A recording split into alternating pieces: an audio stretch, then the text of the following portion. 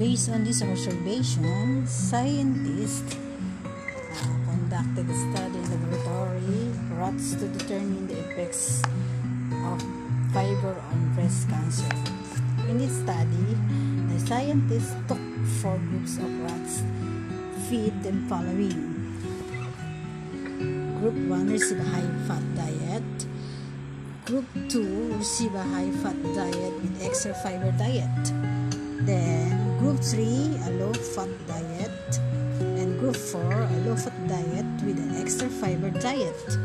The rats remained on the diets for about 15 weeks.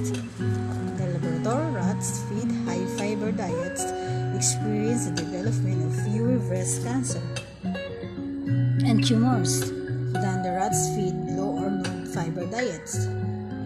Scientists have known that high-fat diet can increase human risk of developing breast cancer.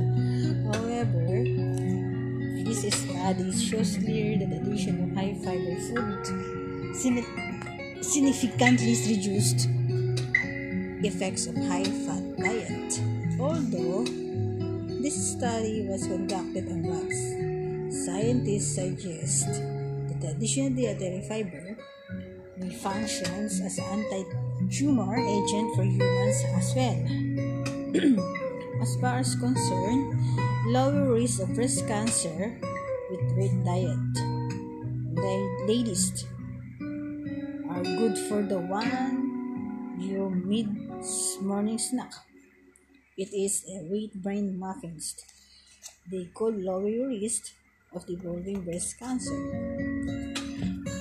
A diet high in wheat bran may help reduce estrogen hormonal levels in women who have not experienced menopause yet.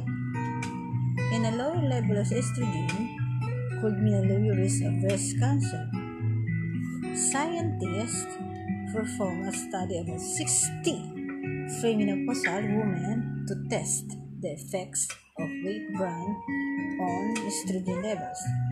They discovered that women who ate 3 to 4 bran muffins a day for 2 months lowered the blood vessels of estrogen. A wheat bran helps lower estrogen levels by reducing the number of bacteria in the intestines that cause the hormones to re-enter the bloodstream, researchers think.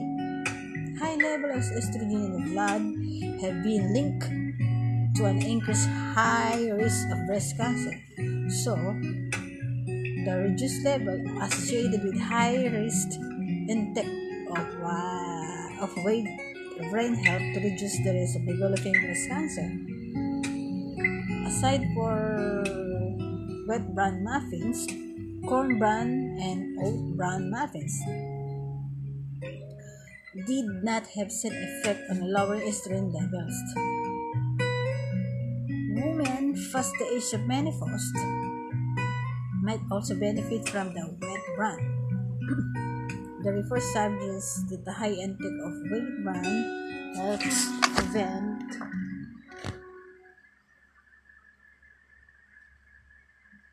from the wheat bran.